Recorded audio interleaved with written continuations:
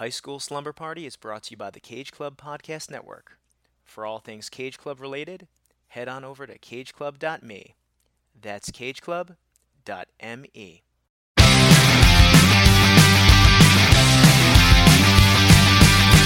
is out and it's Friday night. I'm all wrapped up and I feel alright. Palo Alto, Malibu. This is all we wanna do. I'm at the high school, baby, young, young. I'm at the high school, baby, young, young. I'm at the high school, baby, young, young. I'm at the high school. I'm at the high school. I'm at the high school.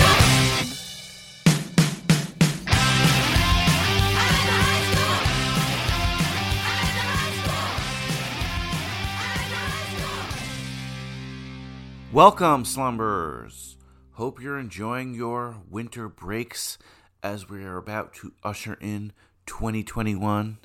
But we got some homework we have to do collectively together. I should say I had some homework over the weekend, and that was to watch pretty much every film of 2020. But we'll get into it. We'll talk about that. Thank you so much for joining me today. Just want to remind you that you have to please help me out and hit that subscribe button wherever you're listening to us right now, whether that be Stitcher, Google Podcasts, Apple Podcasts, or Spotify. And while you're there, why don't you give us a little 5-star rating? And while you're there, if it allows, give us a positive review. All that helps the algorithm to get High School Slumber Party to the place where it needs to be in the hearts and minds of America. Well, I'm glad it's in your heart and or mind because you're here, you're listening. I appreciate it. And remember, it's not just listening on High School Slumber Party. Class participation is a huge part of your grade. So participate with us, please, on social media. Instagram, Facebook, Twitter, or you can email me at highschoolslumberparty@gmail.com. That's highschoolslumberparty@gmail.com. And I hope you did some of your homework at least. I hope you listened to our episode on Friday. Of course, that was about a Christmas horror film, Better Watch Out. Joey Lewandowski was here, the Godfather. It was fun. Also, Kyle Reinfried surprised us with a Zoom call, and we did a nice little song for you guys. So, hope you enjoy that. And remember, you can catch that episode wherever you get your podcasts and at cageclub.me. That's cageclub.me. And that's the home of the archive of High School Slumber Party, the old archive, where you can check out all the previous episodes of High School Slumber Party, all 170-something of them. Check them out, listen, let me know what you think, and probably most importantly, tell a friend about all the wonderful things we do here on High School Slumber Party. Bi-weekly for 2020, weekly for at least the start of 2021. Oh, and also, hope you had a wonderful holiday, Christmas if you were celebrating, and any other holiday you celebrate. And if not, well, hope you enjoyed whatever the winter brings you. That's for sure. Today we have a really fun episode, a really cool episode, a different episode. We're not covering one movie, we're covering a bunch of movies. That's right, the teen films of 2020. And 2021 was one of the most interesting and challenging years in my lifetime, and probably in the history of the world. We were forced into new norms like pandemic, civil unrest, quarantines, and for myself in this show, I covered more movies than ever. Why? Well, for once, I wasn't working nearly as much, so I had time to watch so many more films, but really, I just had to for my personal sanity. Talking high school movies kept me sane. It's as simple as that. There were weeks where I recorded 4 or 5 podcasts in a week, and frankly, that's what got me through some really dark times. You know I always shout out our healthcare heroes here because I know so many people personally who are on the front lines here in New York and around the country. That's including the person closest to me in my own home. I didn't know if I would even return to work again. And I had it easy. While those close to me lost loved ones, I did not. But the fear was still there. So once again, plain and simple, I do not know what I would have done in 2020 without movies, without high school movies, and without this podcast. I really want to thank my guests for having a voice to talk to when I saw nobody but my immediate family for months. And I want to thank the slumberers. you listeners out there. Even if it's just one of you listening every week, it's better than shouting out into the void. Trust me. Thanks for sticking around. I hope I could provide you with a small bit of entertainment in 2020. But trust me, what you've given me is so much more than you can ever know, and that what I can ever repay. So thank you once again, seriously, from the bottom of my heart. So for America's high schoolers, 2020 was a weird year too. Many of them were forced to leave the social norms of school for home education. The films of 2020, frankly, did not reflect this. How could they? They were mostly made in 2019, and the ones that weren't, well, I don't know. But did you really want to see a movie this year with kids in masks or at home chatting with each other over Instagram and making TikToks? Well, as I say that, I'm sure someone's going to make that movie, and they're going to make a great movie of it one day. But for me, I don't know if I'm ready for that. Still, the landscape of 2020 left its mark on teen films, and that's why we're here today. Since High School Slumber Party movies gave me so much in 2020, I thought I owed the year in teen films an official look back and recap. What can I say? I grew up Catholic. Maybe this is my penance. Maybe this is my 10 Hail Marys. Who knows? But before we get into that, I realized a couple things by looking back this year in teen films. First, there were a lot more teen films that came out this year than I thought they were. I only covered like 4 or 5 of them. We're going to end up talking about just over 30 of them. Just like high school, just like college, just like my whole life, frankly, I tried to cram in all of them at the last minute. I failed. So this is going to be a 2-parter. And since Friday is already January 1st, 2021, I'm going to see if the godfather of the Cage Club Podcast Network, Joey Lewandowski, will let me release part 2 on a special day before the end of 2020. Stay posted on that, but today is just part 1. We're going to get through at least half of it. Another thing I realized is that the vast majority of 2020 movies were free to watch. And again, I'm using free in air quotes. Free as in electricity or water in your home, right? That's free. Of course it's not, but it's essential, and we take it for granted. I don't know, call me crazy, call me first world, but streaming services were essential for me in my quarantine. I pay way too much for them, trust me. But it's always nice to see that I don't have to pony up an extra $3 for a movie, you know? The vast majority of movies we'll talk about over the next 2 episodes were included in one of the streaming services I already owned. I suppose that's another product of 2020. Something else I realized is that I hadn't heard of most of these films, and I'm someone with my ear to the ground on high school movies. We didn't get a Booksmart or a Lady Bird or a Mean Girls. You know, one of those event teen movies? And that's kind of why I'm doing this recap episode as well, but more on that in a second. I realized I may have watched more movies directed by women in the past weekend than we've covered in the entire history of the show. The movies were more inclusive than ever, and told stories that were very different than what I'm used to covering on High School Slumber Party, that's for sure. On the other hand, I have to say, there were a lot of similarities between all the films of 2020. I kid you not, the majority of them had a dead parent or a dead teenager. And when I say the majority, I'm not talking 51%, I'm talking over 90% of them dealt with death. With all that death, it's almost like they knew what 2020 was going to be about ahead of time. Now, most were based on YA novels. I credit, unfortunately, The Kissing Booth, but also To All the Boys. I mean, I also have to credit The Fault in Our Stars and Twilight and things like that, but you could tell Netflix, which had a ton of these movies I watched, but also Hulu, Disney Plus, and Amazon were trying to follow that lead. I bet you can picture a 50-year-old man in a boardroom of one of these companies saying, "We need our Kissing Booth," or "We need our To All the Boys."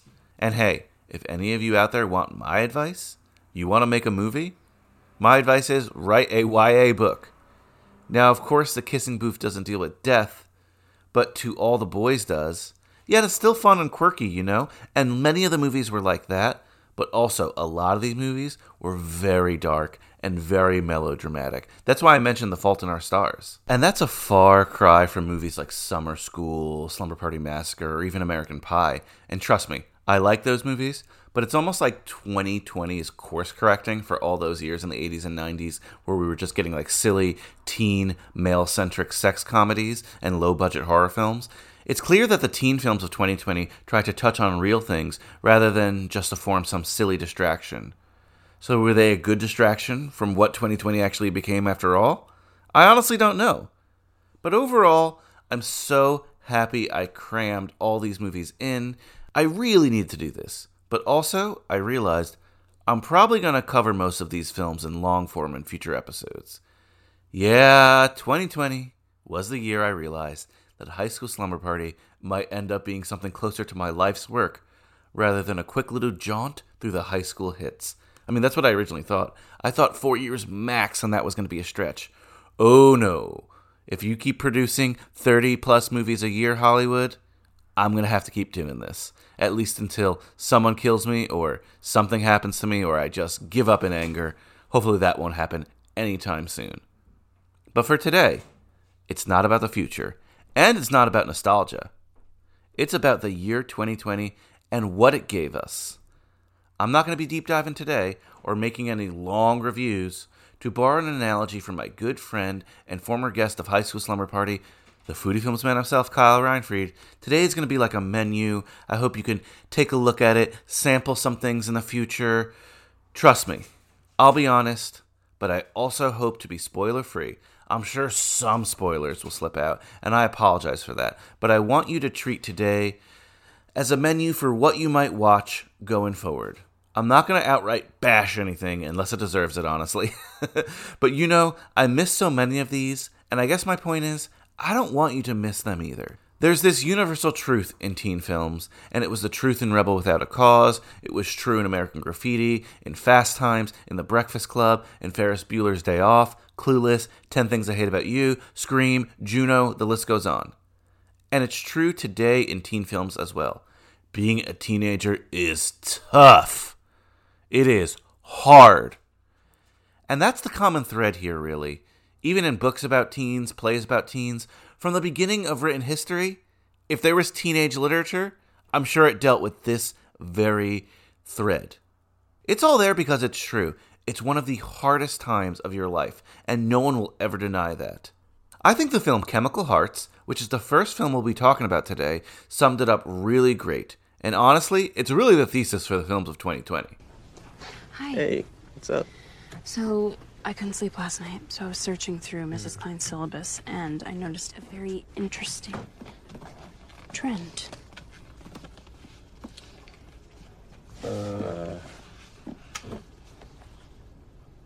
Look at them. Okay. Yeah. They're, all about young people. And they all involve suicide. Romeo and Juliet off themselves. Werther shoots himself. Holden contemplates suicide. Conrad tries to kill himself by slashing his wrists.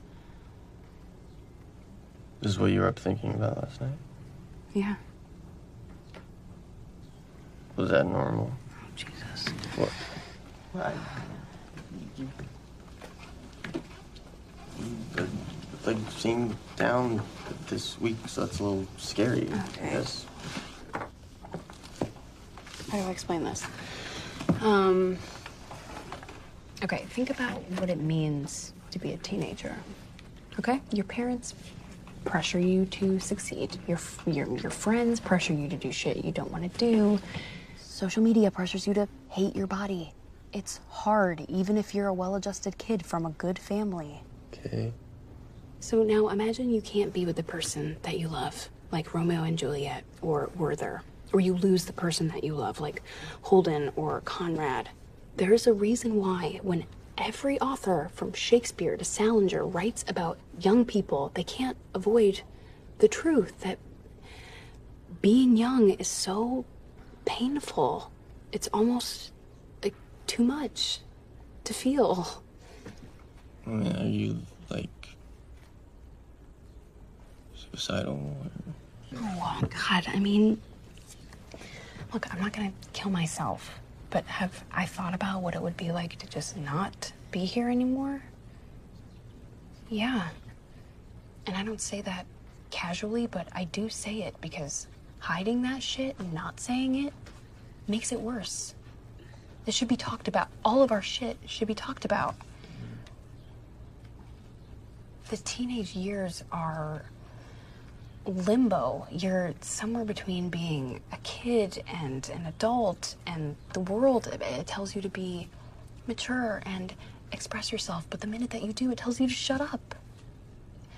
The thing is, adults are just scarred kids who were lucky enough to make it out of limbo alive. Which is why the theme of our last issue should be teenage limbo. Oh, I love it. Adults were just scarred teenagers who were lucky to make it out of this teenage limbo alive. I loved that statement. I think it rang so true. So Chemical Hearts was a film that is available on Amazon Prime. It was done by Amazon Studios. That's where I watched it, of course. I think it's the only place you can watch it. It's based on a YA novel, Our Chemical Hearts, by Crystal Sutherland. It was directed by Richard Tan, and he wrote it, he produced it. Crystal Sutherland was also a producer. And it stars Austin Abrams and Lily Reinhart. I wasn't too familiar with them, but I thought they did such a great job. They had great chemistry. They had interesting looks. I really enjoyed their performances. I think Austin Abrams is in Euphoria. A lot of the people we talk about today are in Euphoria. I promise you that. And Lily Reinhart, apparently she's in Riverdale, and she was in that movie Hustlers. I don't know. I only watch teen films. I don't really watch a lot of teen TV shows. I've dabbled in Riverdale. She plays Betty Cooper, so I think she's from that. So apologies for not knowing where some of these actors are from, but I thought they were both awesome. Awesome. And Chemical Hearts. Look, it's a movie about survival's guilt and young love and all these weird things. And frankly, it didn't get a lot of love from the critics. 61% by the critics. Not that great. 71% by the audience, which is probably closer to what it should be, but I even think it should be higher than that. I really enjoyed this. I don't know, maybe because I experienced death at a really young age, that it spoke to me a bit more. Maybe because I watch all these teen films, it spoke to me a bit more. Maybe I'm in the demo, even though I'm in my 30s, but maybe I'm in the demo, and I shouldn't be in the demo. I'm not sure, but Chemical Hearts, definitely watch it. It's a melodrama. It's dark. But I thought it was good. The main criticism people had from reading is that it was a lot like other films that they've seen before. Well, if you feel that way, you're not going to enjoy this episode because they're right. It is a lot like other films I watched for this year. But that's okay. This was one of the better ones, I think. So I'm going to give Chemical Hearts a little bit more praise than the critics did. Definitely check it out. So I'll be sharing these Rotten Tomatoes scores today, but definitely don't go by them. They're not the Bible. Use your own opinions, please. And I didn't even mention what Chemical Hearts is really about, but it's basically about two teenagers, kind of, sort of, having a romance. One of them is a writer. Well, they're both writers, but one of them is recently transferred to a new school because her boyfriend just died, common theme here, in a car accident that they both were in, and they form this friendship that turns into romance, but it's not romantic in a sense. It's just, honestly, a lot of teenage feelings. Definitely check it out. Survivor's guilt, again, is a big part of this film. Another film that dealt with survivor's guilt was a Netflix film, actually. All the Bright Places. Are you looking at Violet Markey? Yep. Her sister died, right? For your class project, you must report on 2 or more wonders of Indiana. Can't we choose our partners? For my geography class, this teacher wants us to do this project with a partner. I just don't want to do it. Well, maybe it's time to get back out there. What do you want from me? I think it would be good for you to get out. Maybe I don't want to get out. You might end up loving it. No, I won't. 2 wanders. That's all. Serious question. What are you most afraid of? Being ordinary. So don't be ordinary. What's going on with you? You seem like goofy. What are you looking at? There's a kid on my lawn. You know what I like about you, Ultraviolet? What? You're all the colors in one. At full brightness. You know, people call you the freak, right? Sometimes I get into these dark moods. Did you look into that support group I told you to check out? I want you to think about it. I need to do things that remind me that I'm in control. People don't like messy. We're different. I know that he's kind of dangerous. No, he's not. I've texted him for the past couple days, and he hasn't responded. He's not easy. He just gets in this mood sometimes. Where do you go when you disappear? Tell me something real about you. I just get a little lost sometimes. People don't like messy, right? Boy, when you hear that trailer, you could tell what kind of weekend I had. All the Bright Places, though. Another film about death, another film about love after death. I think it's something I can relate to a little bit in my life. But this film, yeah, I mean, it stars Elle Fanning, who's great. Justice Smith, who's also great. And Alexandra Shipp, who you've seen in a ton of things too. She plays the older sister character. And it's about two people kind of overcoming teenage stuff. But more important than that, Eleanor, who's played by Elle Fanning, her sister passed away in a car accident with her. Sounds familiar. You get why people say that there are a lot of similar films in 2020. That's for sure when it comes to teen films. But her sister died in a car accident, I believe, and she survived. She has this survivor's guilt. And the character that Justice Smith plays, Theodore, he's got some issues as well. It's said in places that he's undiagnosed bipolar, but he's kind of the manic pixie dream boy of the film, if you will. He's kind of here to help Violet, who's played by Elle Fanning once again, get through all the tough stuff that she's going through. Again, I'm not going to spoil the ending. It's a good movie, though. Rotten Tomatoes, not kind as well. 66%, 60% by the audience. So, I mean, not A's here, but we get it. It is what it is, and honestly, I'm going to increase the score in my book. I enjoyed watching this film, maybe because I could relate to it, maybe because I enjoyed the performances, and the performances were awesome. If there's a bright spot in 2020, there's so many good young actors in Hollywood, and I think everyone knows Elle Fanning is good, but check out the work of Justice Smith. It's great seeing a person of color as a lead in a film. It's awesome because, frankly, in this podcast, you hardly ever see it. Let's see, he's mostly known as Jurassic World Fallen Kingdom, and he's also in Detective Pikachu. All right. Again, I think he just does such an awesome job in this film. They all do. By the way, Keegan-Michael Key, who's been in a couple teen films this year, is amazing in this. Luke Wilson's in this as well. Crazy. It's weird seeing him as like a stern kind of dad here. He's not that stern, but he's not like old school Luke Wilson, I guess that's what I'm saying. So this was directed by Brett Haley, and it was written by Jennifer Niven and Liz Hanna. And Jennifer Niven wrote the novel All the Bright Places, so she got to take part in the screenplay as well. Love to see that. Once again, another thing based off a YA novel, another recurring theme this year. And if I didn't mention already, this was available on Netflix. This was a Netflix-produced film. Check it out there. A lot of Netflix-produced teen films this year, tell you that much, including this next one we'll talk about, The Half of It. Give it up next for Ellie Chu. Chugga chugga choo choo! The good thing about being different in a town like this is that no one expects you to be like them. I'm 17. I live in Squamish with my dad. I run a business, writing essays for people. I guess I just never thought I'd need anyone else. Hey, hold up. $10 for 3 pages. No, I'm not trying to cheat. What's this? A letter. Maybe you can make me sound smart. Dear Astor Flores, I'm in love with you. These hallways were murder. I'm Ellie Chu. Yeah, I know. You want a letter about love? I'll write you a letter about love. So I really liked The Half of It, and the critics agreed. 97% on Rotten Tomatoes from the critics. 81% by the audience, which is less, but still really good. I don't know. It was kind of inspiring to me. Did it deal with death? Yes, but the death of the mother the death did not occur in the film, which is good. I'm not spoiling anything, don't worry.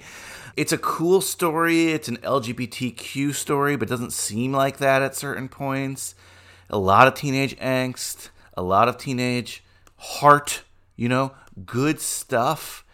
I wanted to cover the half of it on the show, but I couldn't find a guest, so if you're interested in covering the half of it with me, by all means, we'll figure something out. Like I said, I do want to cover a lot of these movies. And it had that old Cyrano de Bergerac thing, which we've seen in a lot of teen films in the past. I get it.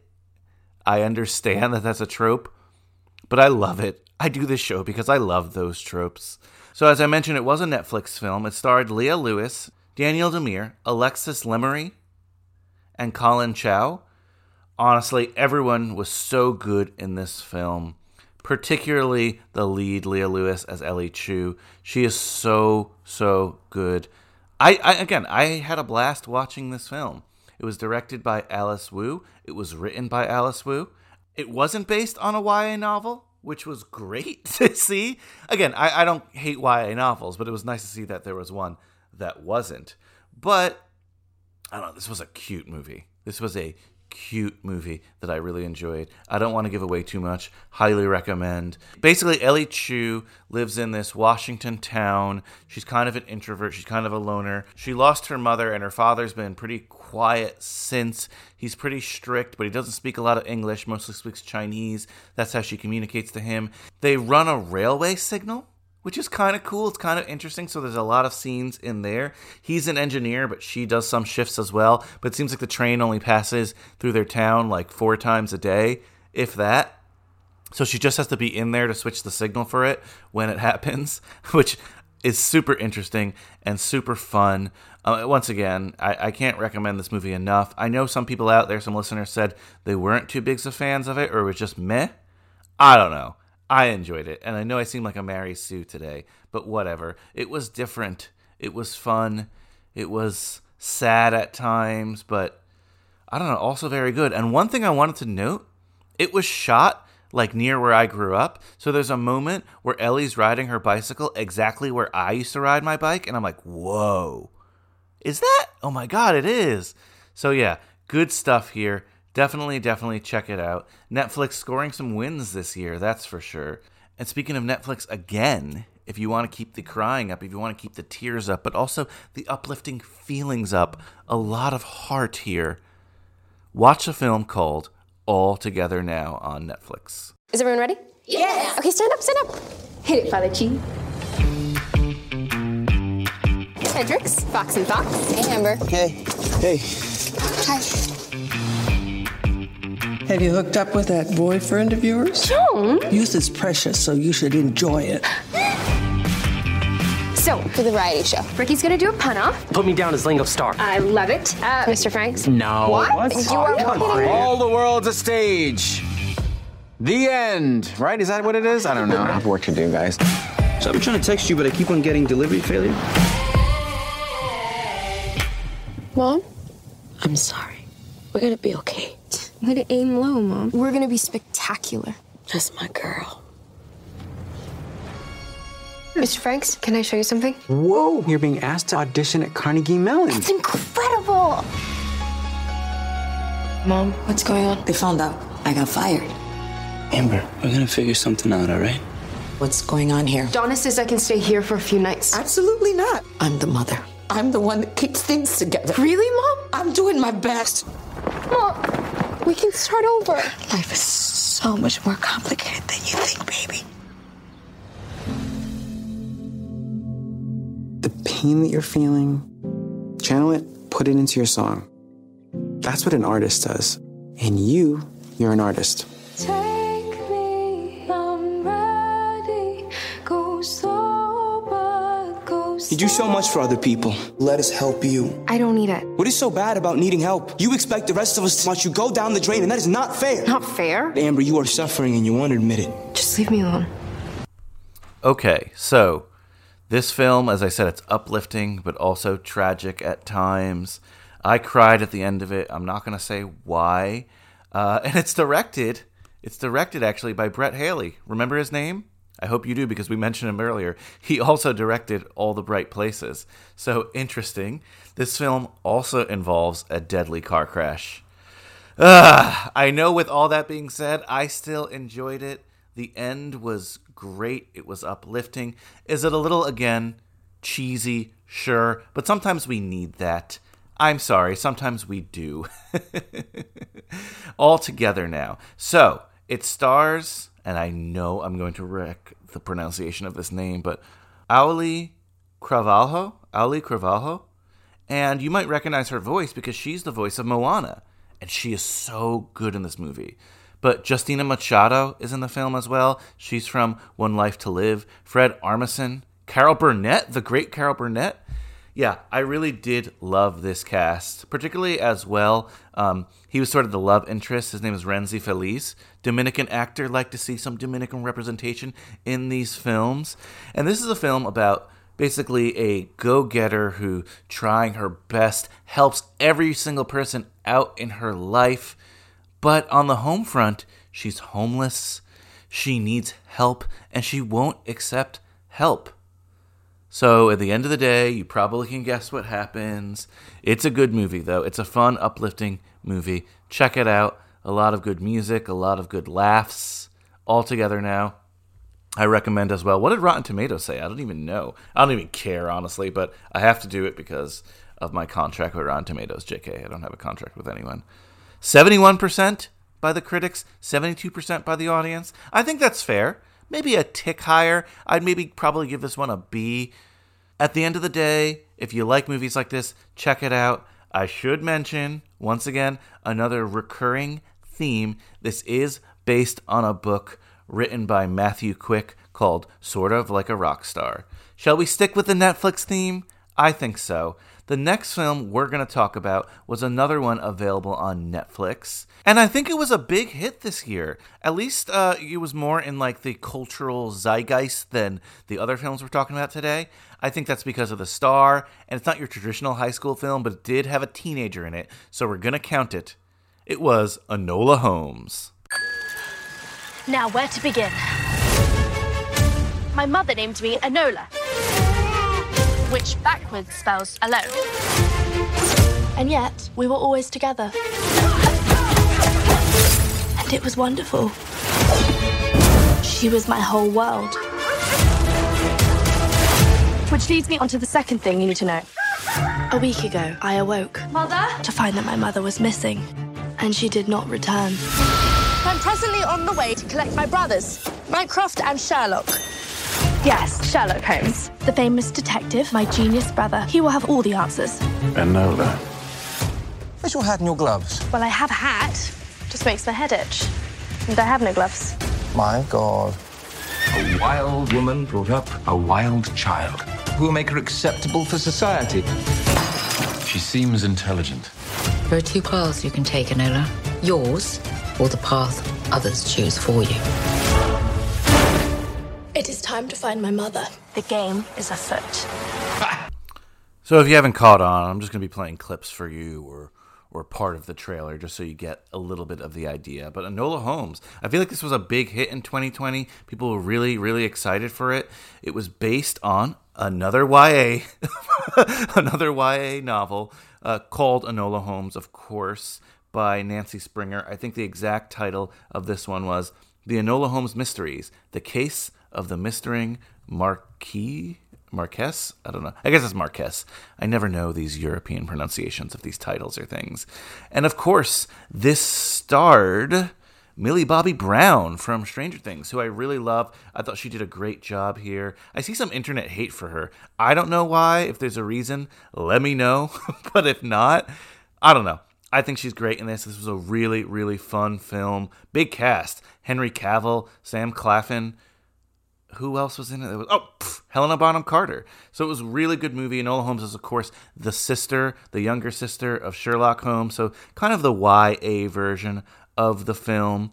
It was supposed to be in the theater, actually, but this is one of those that Netflix kind of like bought and made a Netflix film. Came out in September. I think a lot of people, again, really liked it. There was some controversy. I can't remember. Doesn't matter at this point. I highly recommend watching Enola Holmes, a much more uplifting tale, though her father is dead, but way before the events of the story, but a much more uplifting tale for 2020 teen films. The rest of these I'm going to talk about, you're going to be like, wow, bring us some more Enola Holmes, really. So, A+ effort for Enola Holmes. Did I mention the director? His name is Harry Bradbeer. Harry Bradbeer, for those of you keeping score at home. So 91% by the critics on Rotten Tomatoes, 71% by the audience. That's around where my score is. I really, really, again, enjoyed this movie. And let's talk about another unique and uplifting movie, not on the scale of Enola Holmes. And by the way, this one you could stream on Amazon, not Netflix, but still on Prime. I didn't have to pay an extra fee for it. And it was called The Vast of Night. Number, please. Hello? Is that train? Large object holding over my land like a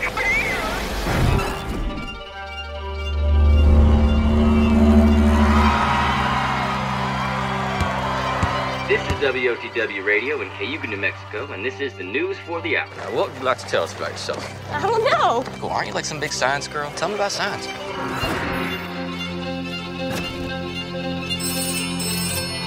Everett, it's Faye. The sound came through the board and interrupted your radio show. What a sound.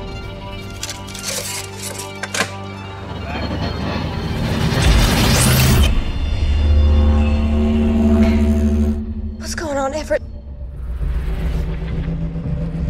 718 here at WOTW. We got a sound we'd like to play that seems to be bouncing around the valley tonight. Yes, I have a story that might be helpful. I can tell you what's going on. The sound we heard out in the desert, it was coming from thousands of feet higher than anything could fly. They've come here before. They've liked this place. They always have. So you know when you watch a film by a first-time director and you're like, wow, this kid's got something. That's definitely how I felt with The Vast of Night and the director, Andrew Patterson. This was the most unique film I watched in the whole series here. It actually debuted in 2019 at the Slam Dance Film Festival, where I believe it won something big there. But it actually came out in 2020 because Amazon got behind it, pushed it on Prime. Once again, you could watch it on Prime. And it's a sci-fi movie, very different than, again, the other movies of 2020, but different than some other sci-fi movies I've seen. It takes place in the 50s in New Mexico, and I don't know. There's something about it that I'm just like really, really, really excited about. There's a feel to it, a look to it. It was done on a shoestring budget, but I was enthralled. Like the rest of these movies I was kind of watching in the background. This one, I was focused and in the entire time. I mean, the critics agreed as well. 92% by the critics on Rotten Tomatoes, 65% by the audience, and I get it's not for everyone, but I think it was definitely for me a breath of fresh air. Again, maybe because it was so different than the other films I had been watching in this marathon, I don't know, but it starred Sierra McCormick, and I think she's from Supernatural, and a guy named Jake Horowitz, and they play like a teenage, one's a teenage DJ, and the other one's a teenage radio enthusiast / switchboard operator.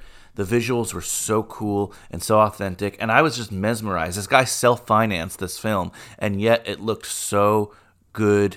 If you're not into sci-fi, maybe you're not down with it, but it was kind of like a Super 8 meets a Twilight Zone episode.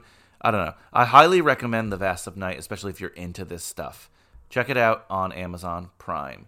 We had a lot of movies take place in New Mexico or be filmed around New Mexico in this run. I don't know if New Mexico was giving out credits or something in 2019 to make films, but we had 3 on the list, I think, off the top of my head that took place largely in New Mexico. The next one I'm going to talk about was on Disney Plus, free for Disney Plus users. It wasn't like Mulan. You didn't have to pay anything, and it was called Stargirl.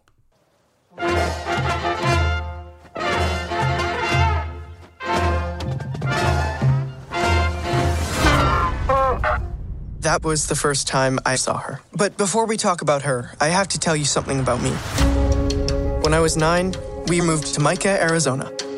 As the new kid, I became the center of attention real fast. And not in a good way. It was then that I realized I was gonna need to disappear. no one would see me. No one would hear me. I was gonna have to be just like everybody else. And then, one day... When some loud bragger tries to put me down. What's her name anyway? Stargirl. My name is Stargirl. So be true to your school now. You should talk to her. She likes you. She doesn't.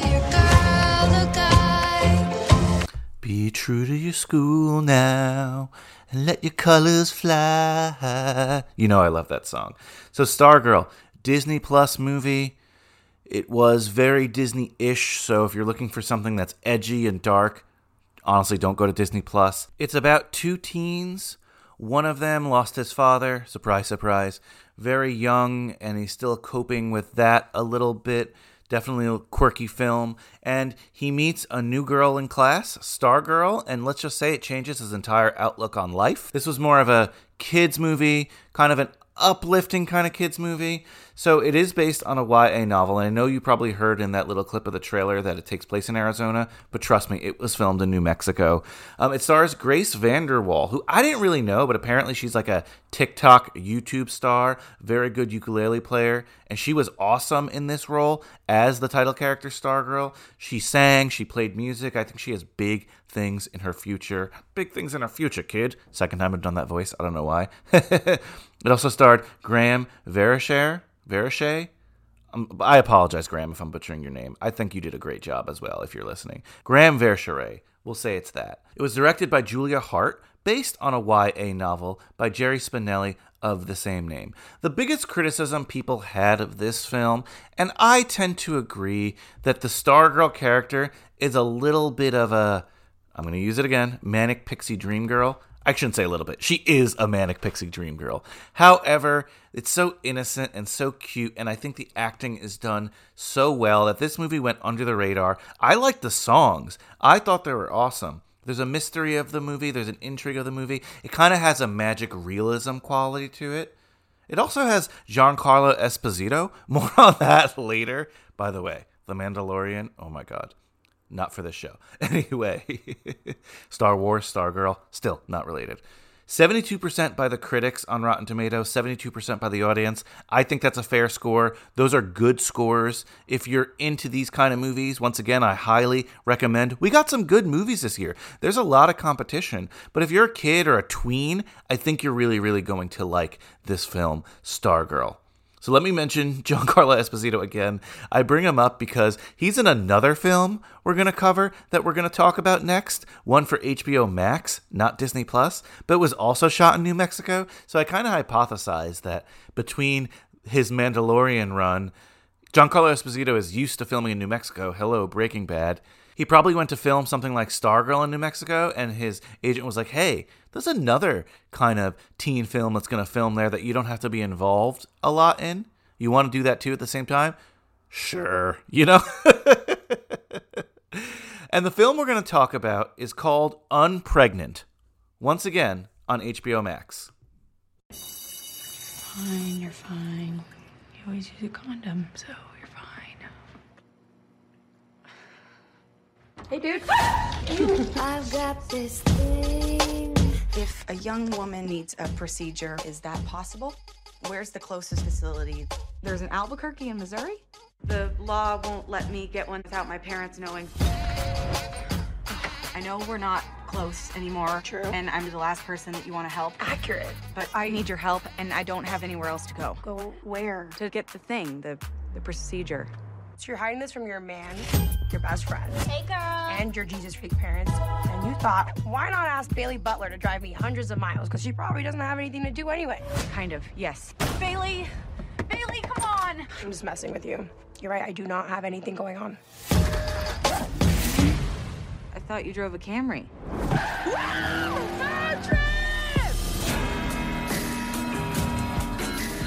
Oklahoma, Texas, New Mexico. We'll be in Albuquerque by tomorrow night. No. And we'll be home Sunday evening. So, I love a good road trip movie. Obviously, you know, I like teen films, so I was all about Unpregnant. I thought it was a really, really good film. It deals with some heavy stuff, abortion, And it's about a girl who gets pregnant by her doofus jock boyfriend. And she doesn't want to keep the baby, and she realizes in her state of Missouri she needs parental consent. Her parents are pretty conservative, so she needs to go to New Mexico to get this abortion. And she bonds with an old friend who basically, it's one of these friends, and we see this trope a lot in teen films, like they were friends when they were younger, but they had a falling out. But this is the only girl she can trust because A, she's the one who found out that she was pregnant with her because they happened to be in the bathroom at the same time. And B, she has a car. So they head on this wacky road trip to New Mexico to get this abortion. And as I say that, some of you are like, that sounds awesome. I'm sure there's some of you who are cringing because abortion still, unfortunately, is a hot topic in this country. So when you read the reviews for this film, the critics really liked it, but the audience scores are pretty bad. And I was like, why? This was really fun. Now, were there some like allusions to movies that maybe did it better, like Booksmart and Superbad? Sure. But I could not get enough of this film. I thought it was funny. I thought it was fun. I thought it was very progressive. 89% by the critics, but only 21% by the audience. And that's a really bad score. But I dug through the reviews, and most of the negative scores were like, oh, how could you make a fun, witty tale about abortion? How could you make abortion funny? It's very serious. This is a divided country when it comes to that.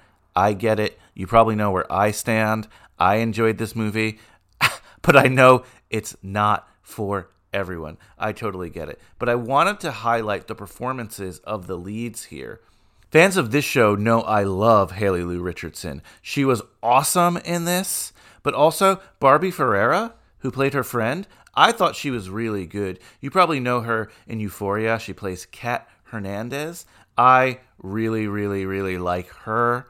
So they played a great tandem. I thought they had great chemistry. Was the dialogue a little cheesy? Fine. I don't care. I had a good time. This is one of those feel-good, believe it or not, feel-good, fun stories that dealt with a lot of heavy issues, sure, but also road trip movie. I'm always going to take that. I'm sorry, okay? I'm sorry. Another person in the cast? High School Slumber Party alumni Breckin Meyer. I thought he was great. And as I mentioned before, Giancarlo Esposito shows up. You can't complain with that. So once again, this movie is only available on HBO Max. So you want to check it out there if you have HBO Max. This is like an HBO Max produced film, if you will. It's only there. It's never going to be anywhere else, I guess. But definitely check out Unpregnant. It was one of 2 abortion stories, believe it or not, this year. And they were very, very similar, but different enough that they were both worthy of my acclaim. The other one was called Never, Rarely, Sometimes, Always. I didn't see you at school today. I went to the doctor. What's wrong? Girl problems. Don't you ever just wish you were a dude? All the time. This is the most magical sound you will ever hear. Down beneath the ashes and stone. I'm just not ready to be a mom. Where else could you go? Nowhere in Pennsylvania. I think you should try another place.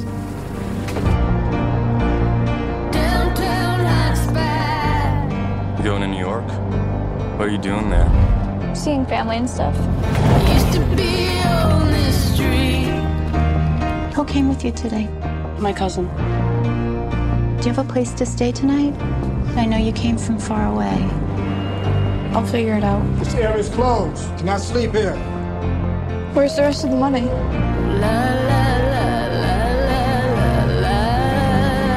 I want to make sure that you're safe.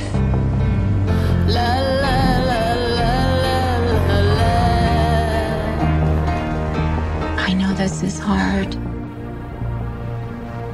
So this one was also available on HBO Max. HBO Max, locking down those abortion films. Okay. This one was really, really, really good too. But if Unpregnant was like the funny, quirky abortion tale, this was the serious, real abortion tale. I was hooked to the screen the entire time. This might be my top teen movie of the year. It was so good.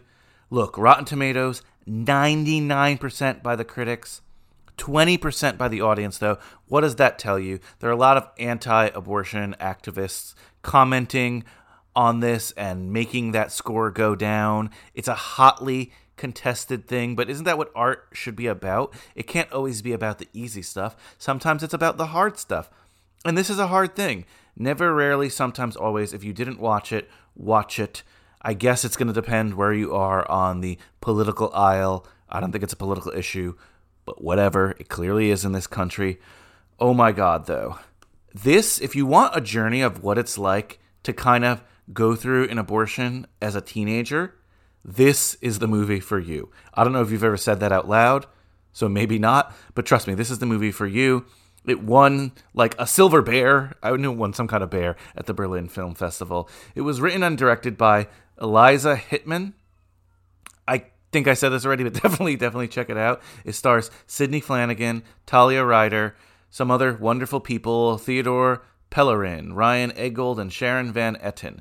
That's the listed cast, and Sidney Flanigan is so good in the lead. I know that's a recurring theme, but isn't that a good thing, right? Don't we have a lot of great young actors? And basically, similar to Unpregnant, she gets impregnated by her idiot jock boyfriend, or some, I don't think they're a boyfriend and girlfriend, some guy, and he's an asshole. He's worse than the unpregnant boyfriend, but you learn that later in the movie. He's just a jerk. She doesn't want to keep this baby, but she comes from a conservative family, and in Pennsylvania, you need to let your family know and they need to consent for you to get an abortion.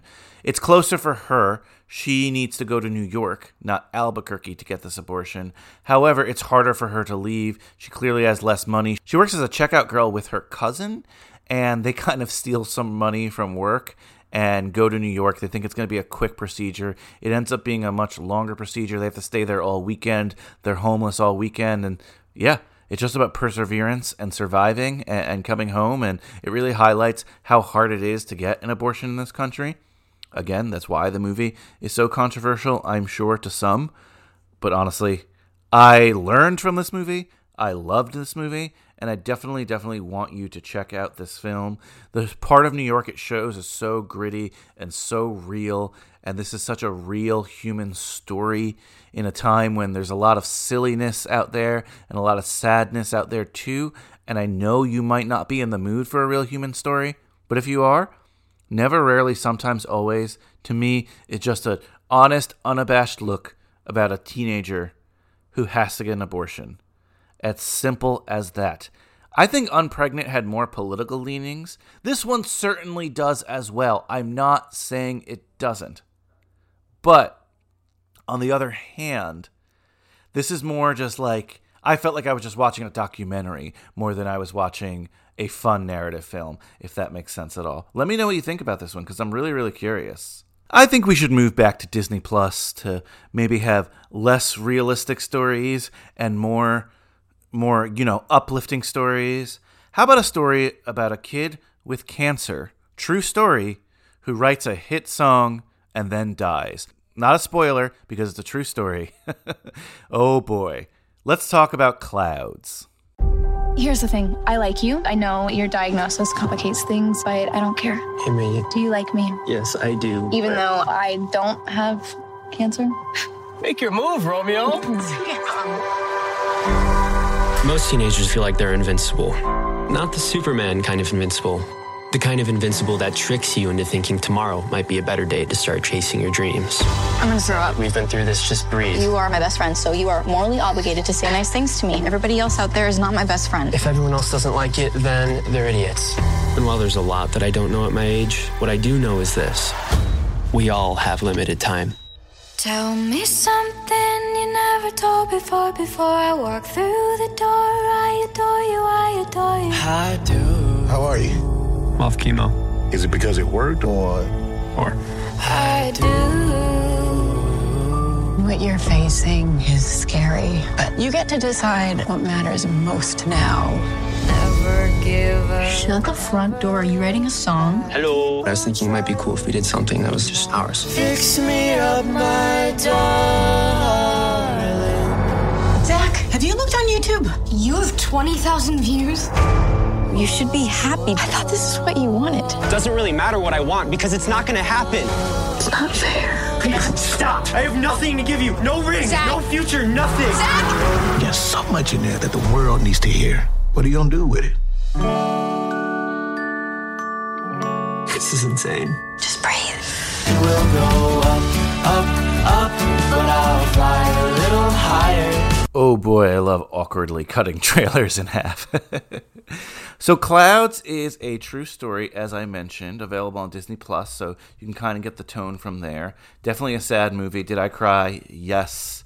It was directed by Justin Baldoni, and it was written by Karen Holden from a story she helped write based on a memoir, at least it's not a YA fiction, based on a memoir called Fly a Little Higher, How God Answered a Mom's Small Prayer. So it stars Finn Argus, Sabrina Carpenter, who we'll see in another film that I watched, Madison Eisman, Neve Campbell as the mom. That's great. Great to see her. I feel like she's got some high school slumber party street cred. It's based on the life of Zach Sobek, and basically, true story, was a kid who formed a band with his best friend, and they started making music when he found out that he was diagnosed with terminal cancer, but he was very positive about it, and he wanted to just be an inspiration. And one of his songs called Clouds actually was a top 10 hit in the US and like number 1 in some European countries. And unfortunately, he passed away. So it's a real sad story. This is his story about him and his family. It's a little hokey, a lot of religious stuff too. It's not like overly religious, I'm not saying that, but his family was a family with faith.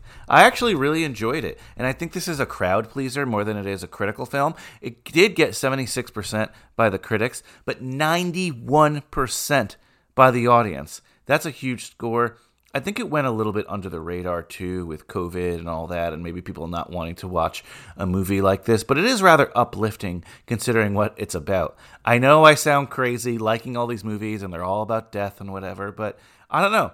I'm down with it. Maybe 2020 put me in the mood. Who knows? Again, great performances here as well. Check it out. That song will stay in your head, but you're probably going to cry. It is sad. It is homey. Check out Clouds. And when I watched Clouds, I decided to stay on Disney+. I didn't realize that a Pixar film was actually a teen film, a high school film, and that film was Onward. In times of old, the world was full of wonder and magic.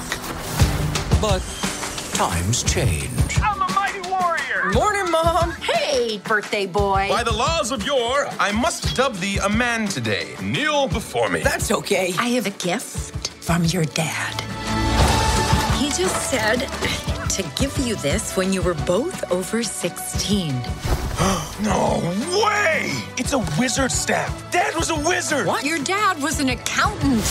This spell brings him back. For one whole day, Dad will be back. What? Back like back to life? That's not possible. It is with this. I'm gonna meet Dad. Whoa, feet! It's getting harder to hold!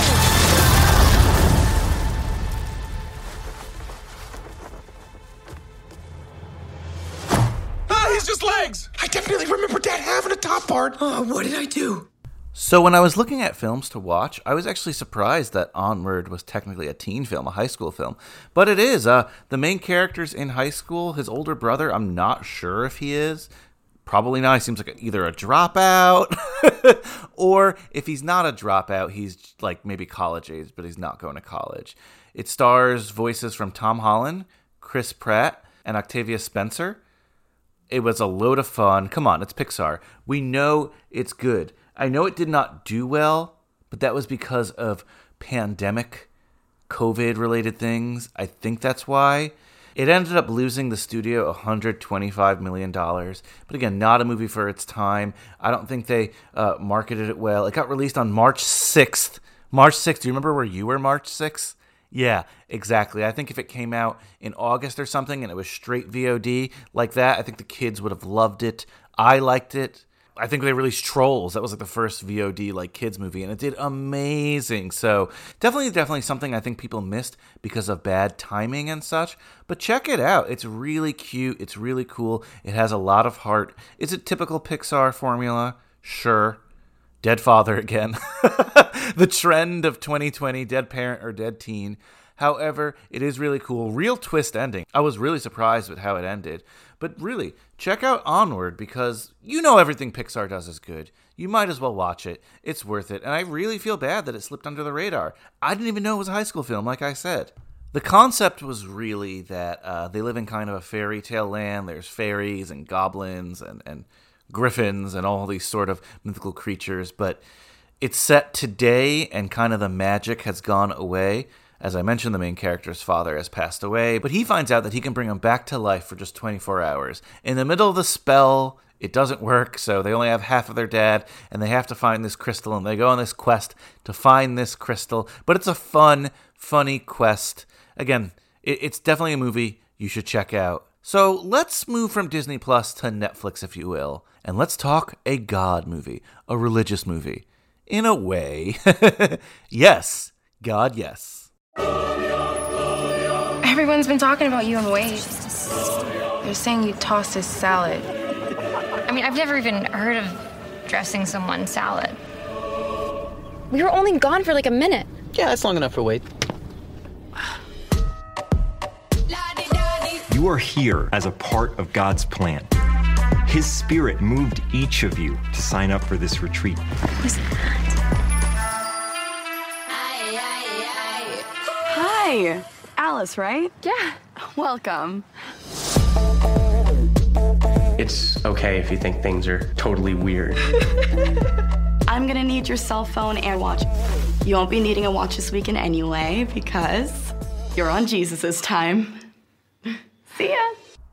So this film was written and directed by Karen Maine, and it stars Natalie Dyer of Stranger Things. It was her directorial debut. She actually released a short film about this same subject, also with Natalie Dyer, and she got financing for a feature-length film.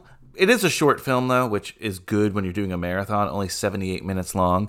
But it's about a girl in Catholic school who is kind of just starting her sexual exploration out, if you will, in a very, very, once again, conservative environment. A rumor started about her which implores her to go onto a church retreat with her principal, Father Murphy, and some of her more religious students, where she essentially realizes everyone's a hypocrite, more or less. But again, it's another movie about self-discovery. Once again, I really enjoyed it. And the thing I enjoyed most about this film, that it really depicts my childhood. No, I didn't grow up a girl in Catholic school, and this didn't happen to me. But this is one of the only films that I've seen that dealt with high school exactly when I went to high school, but from today's lens.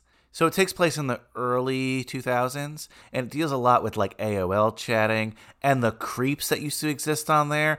Oh my God, it brought me back to some dark internet times when I was a kid. Yeah, but in that respect, I could really connect with it. I enjoyed it. Again, not for everyone, especially maybe if you're super religious. But I think it does strike that nice balance between mockery and truth, if that makes sense. 67% by the audience on Rotten Tomatoes. I'm not sure if that is some negative religious feedback or what, but 94% by the critics on Rotten Tomatoes. This was another good film, an easy watch, a fun watch. Is it cringy at moments? Of course, but it feels real and quirky. Definitely, I recommend. Yes, God, yes. Shall we stick with Netflix? Shall we stick with kind of sort of sex comedies, if you will? Well, if this was a kind of sort of sex comedy, this next one is a sex comedy. And if you think I've been too nice to movies, well, my tone's going to change with this one. This one is called American Pie Presents Girls Rules. Guys, we're all lacking something in the romance area. Yeah. Rule 1, fix our romantic lives. Rule number 2, we support our fellow women. And we won't let each other get away with our usual Welcome to the annual back to school party! Fresh meat. Am I right, ladies? Yeah. We're using the party gods to seduce a new guy. Wow, you need to sacrifice a virgin or something? No, don't worry, you're safe. The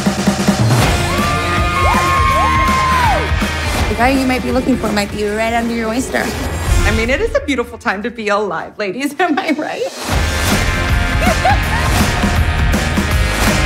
Oh, God, yes! Ladies, please raise your glasses. The girls' rules. Yes! Okay, one, please stop making American Pie films. I know you like using that banner because it makes you a little bit of money, gives you a little credibility, but it's been what? How many years has it been? 20 years? I don't know. I was in middle school when American Pie came out, and now I host a podcast about this stuff, so it has to have been a long time, right? At least 15 years. I don't know. I think American Pie is 2000. 20 years? Ugh. So we don't have to be calling it American Pie. We can just make our own unique stories. I hate this. It's not like there was like Animal House 7. Well, maybe there was and I didn't even know. Who knows? But we get it. It's an American Pie film. But this one twists things on its head. Because this one, the ladies are in charge and girls rules. All right. Number 2 soapbox thing. If you're going to flip the script and do the old gender reversal thing, shouldn't you let a woman write it and direct it? Nope. That is not what they did here. That is not at all. The whole thing feels fake and contrived, and the dialogue feels crappy. Honestly, the second half of the movie was better than the first half of the movie. I'm not sure why, but it seemed better written. The beginning was just like, let's throw as many pies in there as possible to remind you that it's an American Pie movie. The director was Mike Elliott.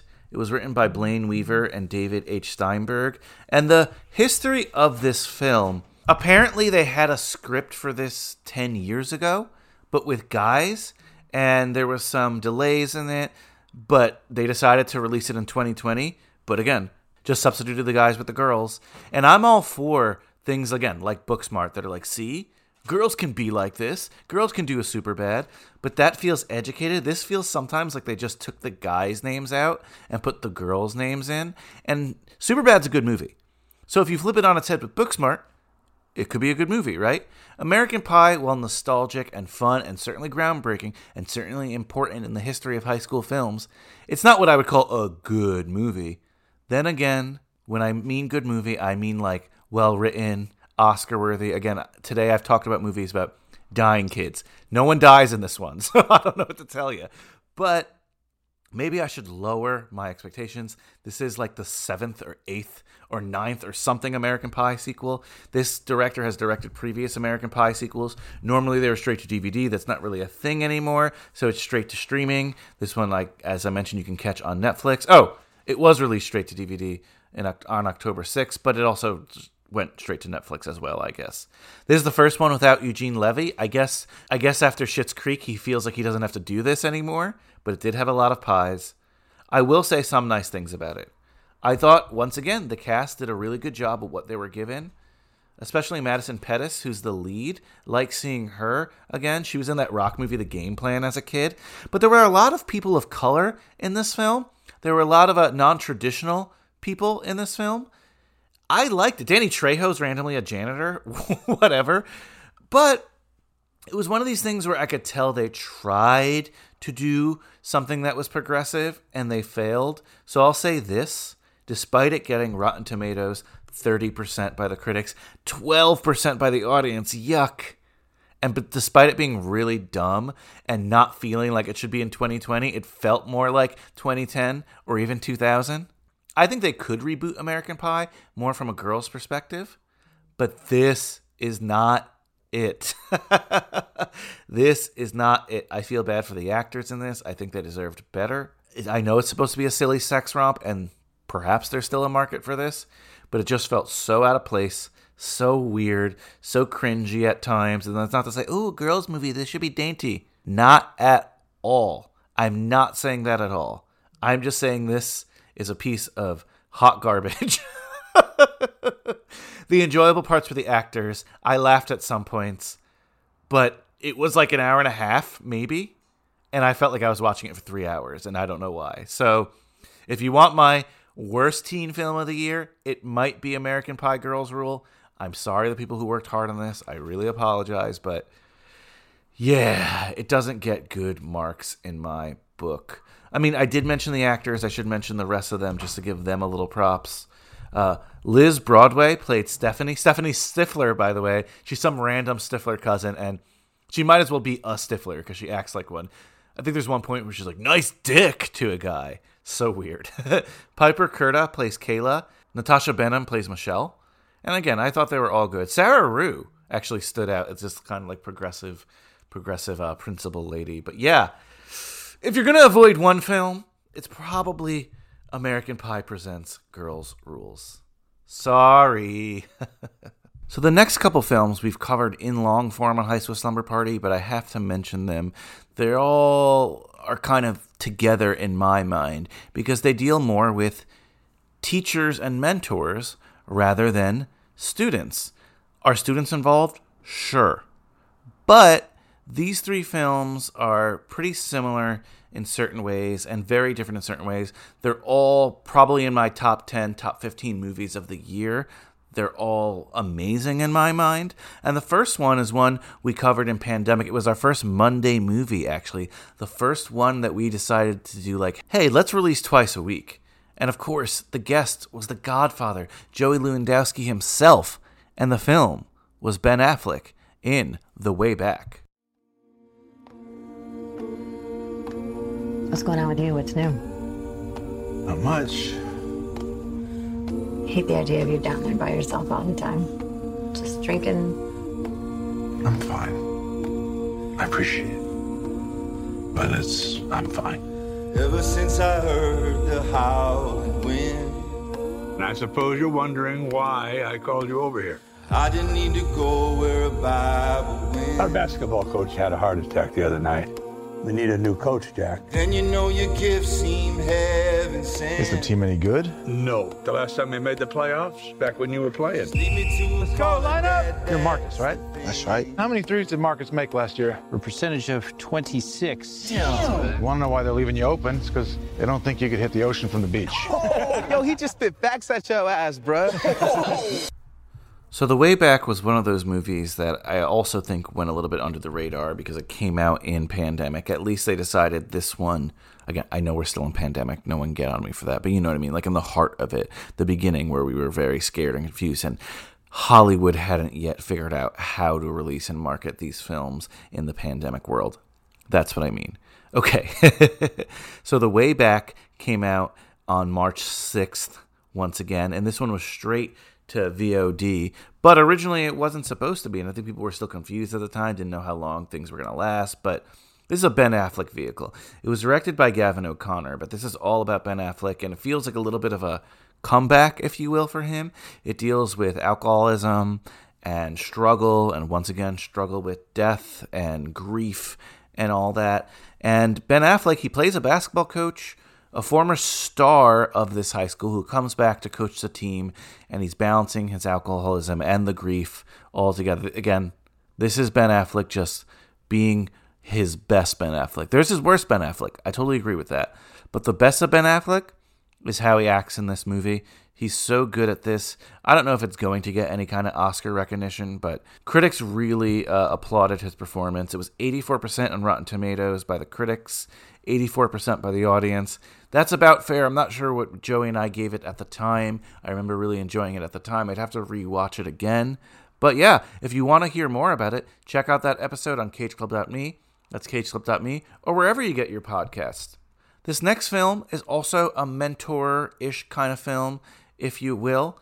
And the thing it has in common is it deals with alcoholism as well, and drinking, and teachers. We just covered it. I loved it.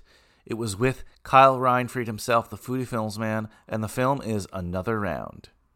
And I'm not going to play a trailer. You know why? Because it's all in Danish. This was a Danish film starring Mads Mikkelsen, and it was so good as well. Oh my God.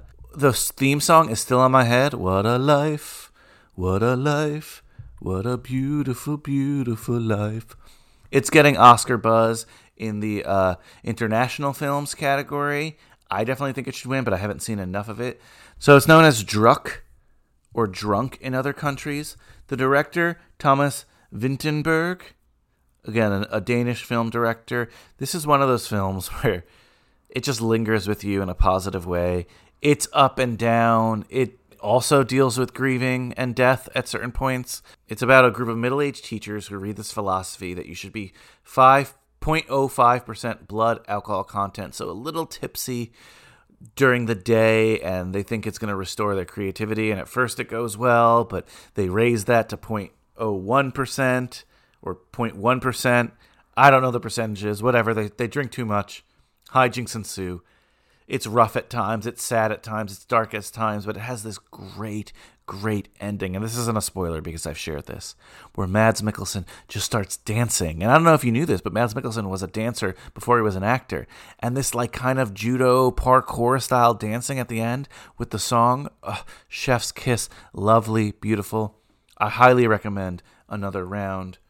It's too new. There isn't an audience score yet, but 92% by the critics. Once again, Chef's Kiss. Let's toast our glass to Another Round because this was a great movie. Is it your traditional high school teen film? No, it focuses on the teens a little, but it's much more on the teachers. But still, it fits in the genre. We talked about it, we covered it. And you can also check out that episode at our archive at cageclub.me. That's cageclub.me. And this next film, I think it's going to be our last film of this part one because we're just about halfway through all the teen films of 2020. God, I hope I didn't miss one. And this next film stars my guy, one of my favorite actors of all time.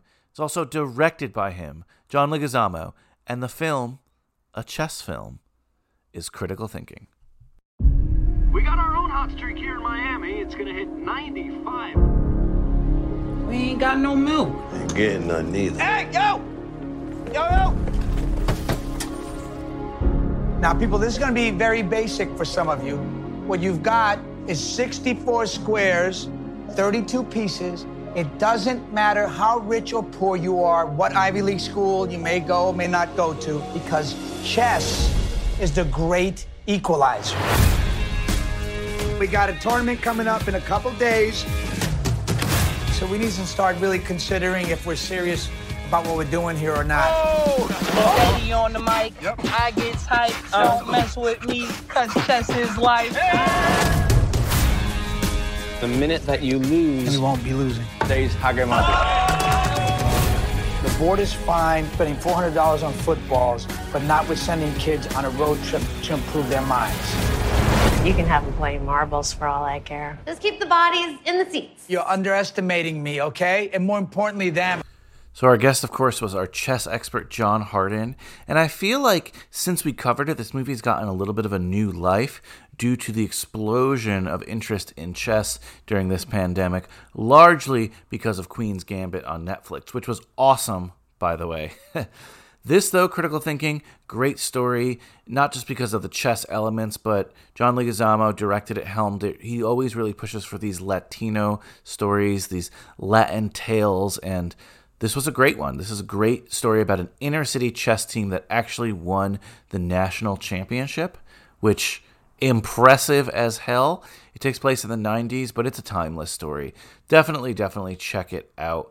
I really loved it. I already mentioned that John Leguizamo was the star and director. Also, the cast was really, really good too. Michael K. Williams, Rachel Bay Jones, Jorge Lindenborg Jr., Angel Bismarck Curiel, Will Hotchman, Corwin Tuggles, Jeffrey Batista, Zora Castaberry, Ramses Jimenez, Todd Allen Durkin. That's pretty much the whole cast. But bravo for all of them. Seriously, they did such a good job. This is another movie that was going to premiere at South by Southwest. I think the theme this year in 2020 was a lot of these movies that seem so serious and so good. The reason they're so good was that they're film festival films that just kind of went straight to VOD. So we got to check them out early, and that was like the bulk of what we were watching because I was like, wow, there are a lot of teen stories. And yeah, I know a lot of them were based on YA stuff, but not all of them. Some of them were true stories like Critical Thinking. And that doesn't mean they're good or bad because of what they're based on. It's how you execute them, right? But Critical Thinking was executed really, really well. I enjoyed it, and I think I enjoy it more now than I did when we talked about it. So you definitely want to check out our episode on critical thinking. There's not enough of an audience score yet, but the critics gave it 93%. So you want to check out that episode with John Hardin at our archive, once again at cageclub.me. That's cageclub.me. Wow, we've talked about a lot of movies. I hope it didn't bore you. I hope this was a good primer for what you might want to watch. We'll be covering a lot of these in the coming years. Yes, I'll say it, years. We'll be covering a lot of them.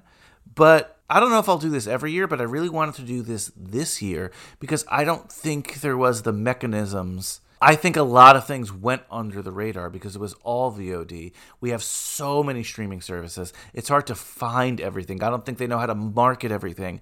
I've been saying for a while, and I know I'm not the only one who thinks this, that all these streaming services should have a channel that you just go on and it just streams stuff. Because cable, I don't have cable anymore, but when I had it, it was the best way to discover new things. In my opinion, I'm like, oh, what's this? Let me watch a little bit of it. Oh, that's cool. I think streaming services need to get with the program and do this so that we can discover more of these movies. So it's not just kind of luck of a draw on what gets clicked on and what doesn't. A lot of it's just the title image. You know, people click on things to the title image or the stars that are in it, and that's not fair. There were so many great movies this year, and we're going to talk about more of them on the next episode, whenever that is. It'll be sometime this week, I promise. So once again, I hope I didn't bore you. I hope you enjoyed this. Stay posted for part 2 of our 2020 teen film recap. And remember, guys, life moves pretty fast. If you don't stop to look around once in a while, you could miss it. And there were a lot of songs I could have chosen. I could have chosen What a Life, What a Beautiful, Beautiful Life.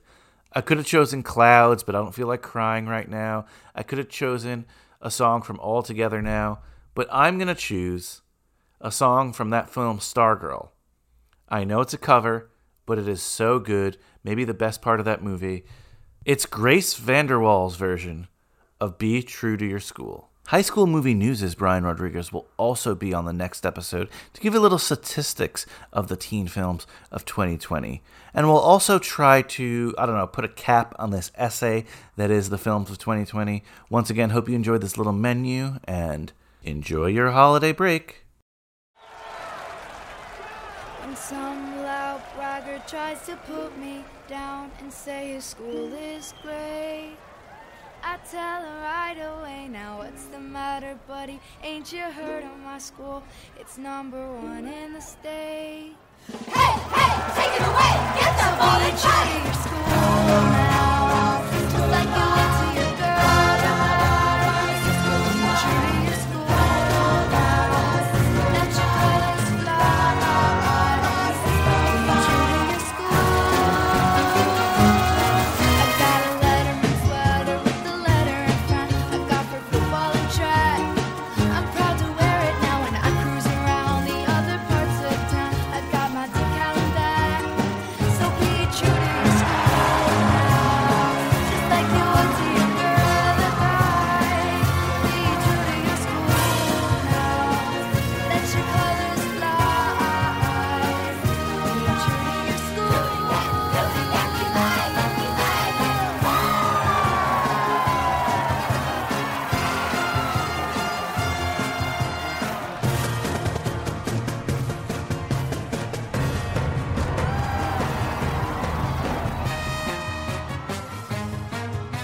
On Friday we'll be jacked up on the football game, and I'll be ready to fight. We're gonna smash it now. My girls will be working on their pom-poms now, and they'll be yelling tonight.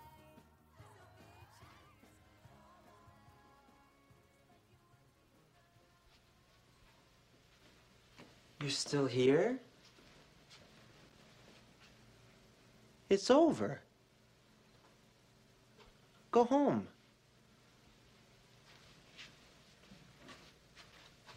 Go.